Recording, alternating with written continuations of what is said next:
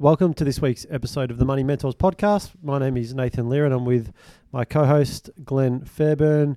Glenn, you got a message from a friend of yours that got us kind of interested about the topic of market timing, didn't you? Yeah, he just shot me a message. I think it was towards the back end of last week, just saying he was having a chat with some people and they were all sort of forecasting or predicting saying that the property market was going to crash. The Australian economy was heading to recession, and he was just saying, "Look, are we heading for bad times?"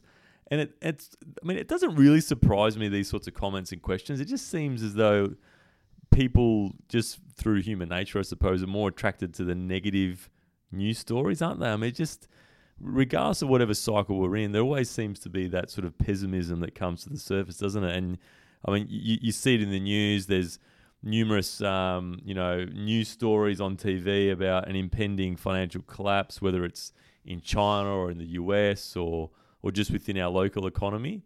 And I suppose that sort of sentiment drives people to think, okay, I'm in cash. Yes, I know interest rates are low at the moment, but is now a bad time to invest because of this sort of impending gloom, I suppose. And in addition to that, people also look at the performance of the share market, whether that be in the US or in Australia. I mean, we was having a look at these figures before. I mean, the US in particular, the last 5 years, it's up almost 60%. The Australian market's up almost 30%. So people think that as a result of that strengthening share market, that eventually there's going to be this collapse in financial markets, and whether they're safer just to be sitting on cash, even though interest rates are so low at the moment. So, I mean, it's a tough question to answer, but really the only answer that I would have in regards to trying to forecast what macroeconomic or what financial markets are going to do is no one knows. Would you sort of agree with that it's just impossible to predict? Definitely, and you're keen to explore that a little bit further. But I was just going to make the point, Glenn. I think I find I deal with two different kinds of people. The one kind, like you just said there, their markets have been going fairly well, worried that a crash is coming because, things can't go up forever, which is logical to a degree. Usually, there'll be boom bust type scenarios in markets. And then there's the other type of people that markets are just going so well, why wouldn't you just ride that wave? Jump the herd mentality. Yeah. Did you find that? I think so. That quite often there's two type of people. Maybe it's the negative positive mindset, glass half full, glass half empty. I'm not quite sure. But I don't know what the sort of balance is between that, but I don't know. Maybe because I just to counter what you said. Sorry, I've got clients that say to me, why wouldn't I just people I speak to, whatever it might be, market last couple of years it's been going so well. Why wouldn't I just keep investing in it? Yeah. Why wouldn't I just go all in, so to speak? Which is probably not the right way to look at it either, is it? That's at the other end of the spectrum. That's right, and I think you're definitely right that there's two different mindsets. I don't know. Maybe it's just in more recent times there seems to be a lot more pessimism. But I mean, what I would generally say to that is, I mean, we go to a lot of investment briefings, economic briefings, and that's not just been in recent times, but over a long period of time. And I can remember like 3, 4, 5 years ago being a number of different investment conferences or just briefings where so-called astute investors were saying, well, look, prepare for tough times because the market's going to have a correction, rates are going to rise. And these are people that are very respected in the industry, and they got it wrong. So if they're getting it wrong, how can you expect Joe Blow on the street reading the newspaper, watching the news to predict some sort of financial collapse or correction in the market? It's just impossible, isn't it?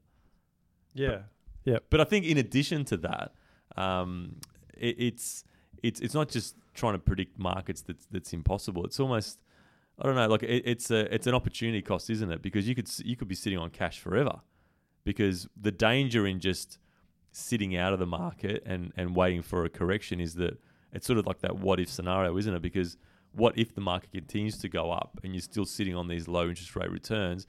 And I would argue that there's been a lot of people over a long period of time that have sat on cash because of the sort of fear around this impending market correction and have missed out on some amazing financial results, haven't they? Yeah, definitely. If opportunity cost, and I think you mentioned before we started the podcast, Glenn, if you miss some of the best days, it can have a really big impact on your overall return, can't it? Yeah, have you got because those? Yeah, definitely. So with investing, a general sort of term is that you're better off having time in the market compared to timing the market. So what that generally means is that time in the market means that you invest today, you take a long-term view, you're not trying to chop and change and get in and out of the market. You just invest for the long term. Now, timing the market means that you try and pick the best times to get in and out.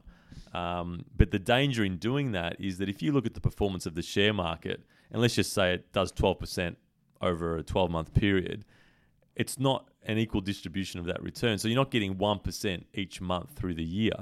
Now, if you missed the best 60 days over the last 10 years, your returns could be almost halved. So, for example, the annualized performance of the market over the last 10 years, if you missed the best 60 days, your return was reduced by over 7%. So you can see how influential that, those just few days within a long period, like over a 10-year period, can have on the performance of your portfolio. So what that shows us is that you're actually better off just buying investments and then holding them and riding that sort of volatility as opposed to trying to get in and out.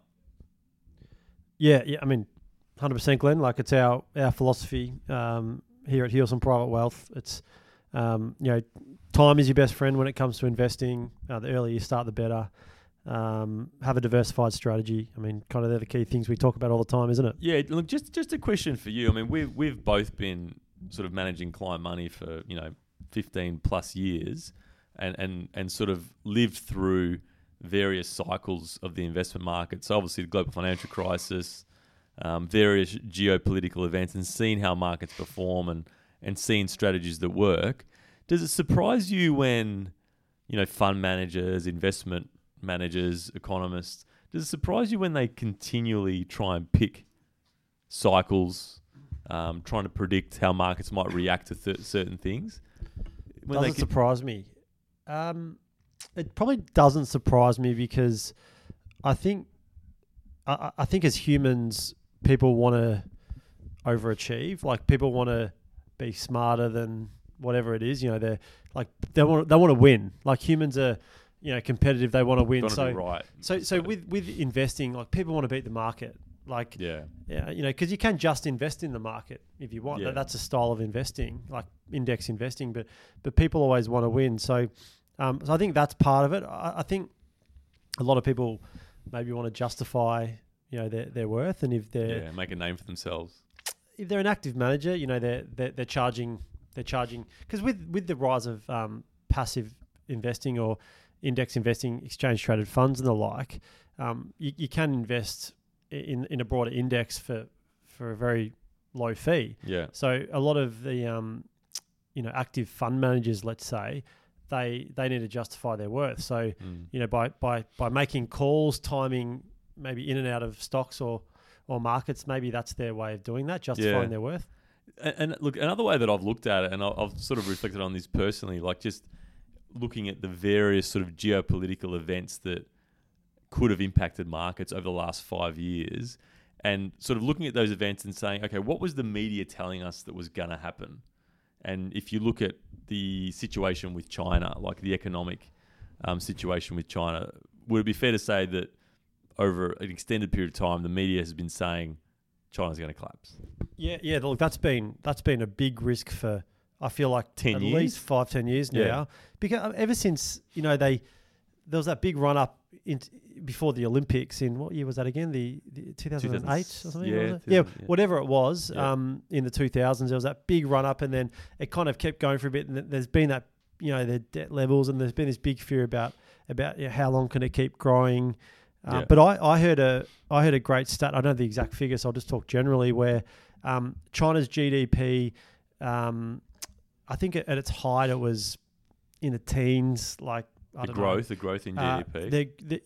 The GDP figure was, let's say, sorry, this isn't correct exactly, but let's call it 10 to 12%. I think the GDP now is like, what is it, like 6 or something? 6, so it's come down significantly, but their base from say the early 2000s That's right. was so much lower back then. So if they're doing 12% on a lower base or 6% now on a much bigger base, they're actually the output, the GDP in dollar terms, in nominal dollar terms, is so much better. Yeah. So, and I mean, I know we started talking about China, but it's been probably what you want, like a controlled slowdown, and being a kind of a communist. What do you call it now? Is it is communist the right word, or sort of economy, isn't it? Yeah, they can kind of control things a little bit better. So they've controlled the slowdown, really well. So, but you're right. Like that's a good example of people saying that that market, that economy, is going to be in for hard times, and it hasn't happened. Has so it? if you were sitting on the sidelines or you exited 5 years ago, you're probably not going to be. It wouldn't be the best outcome.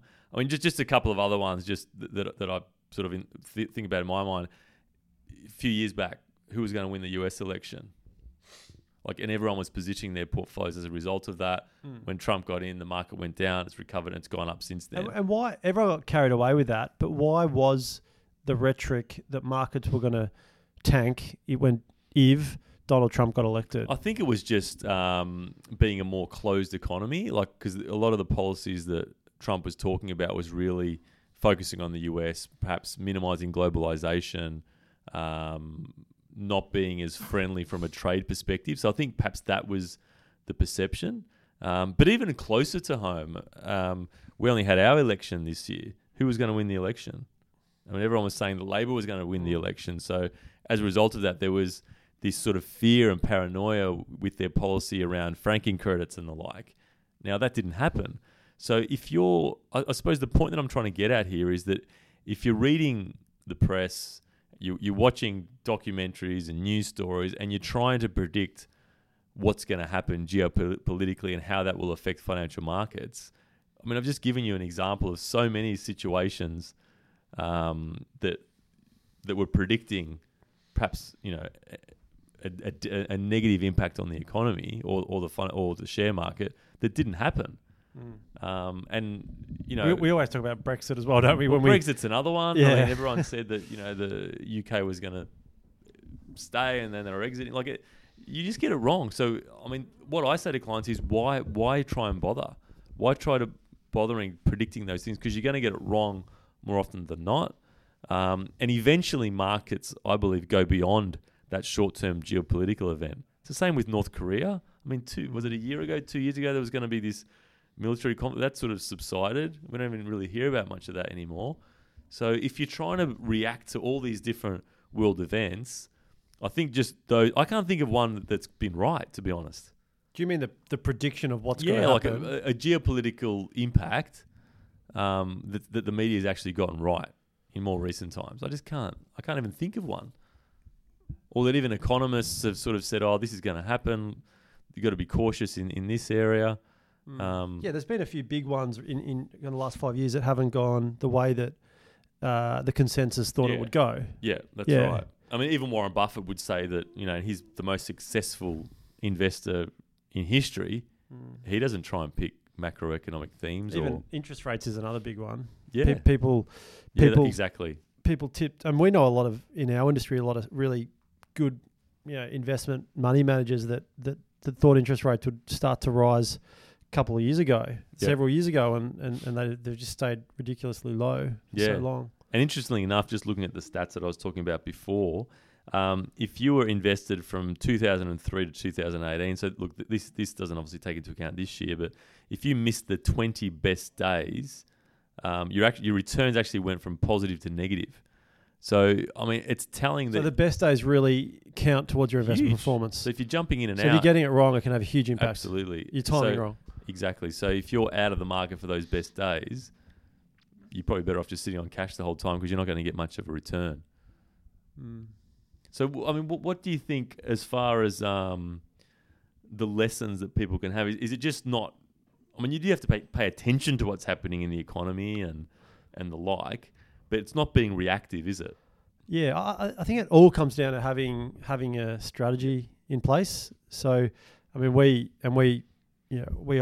always talk about objectives, understanding the objectives, and then building an investment strategy that fits in with those objectives. So once we understand that with our clients, we build the asset allocation, which at a top level allocates the money towards the different sectors, whether it's